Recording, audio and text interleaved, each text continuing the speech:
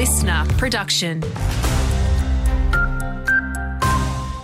G'day, I'm Archie Milligan. Some good news, the taps are on and Port Douglas has water. It's after extensive temporary repairs to the water network, which included bringing up engineers from Sydney.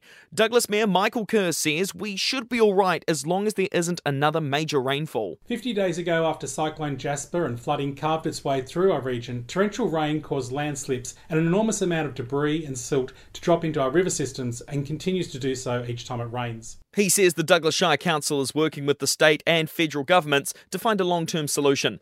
Tropical cyclone Kirrily is expected to form later today before crossing the coast on Thursday. Current predictions have the system making landfall between Cardwell and Bowen.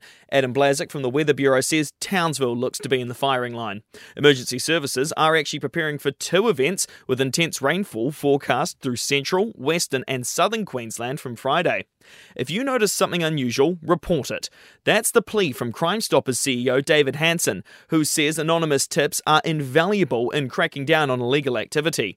He adds more than $700,000 worth of drugs was seized in Queensland in 2023, thanks to those community leads. Other reports that comes from Crime Stoppers can relate to roads and policing, can relate to property crime is a growing area where people are aware of individuals who may be involved with continuing or ongoing property crimes. In the Far North Police District, 15 arrests were made, resulting in 46 charges.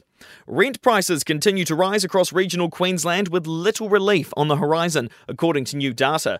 The latest CoreLogic report shows rent in Cairns is at peak at $534 per week, with annual growth of 11.5%.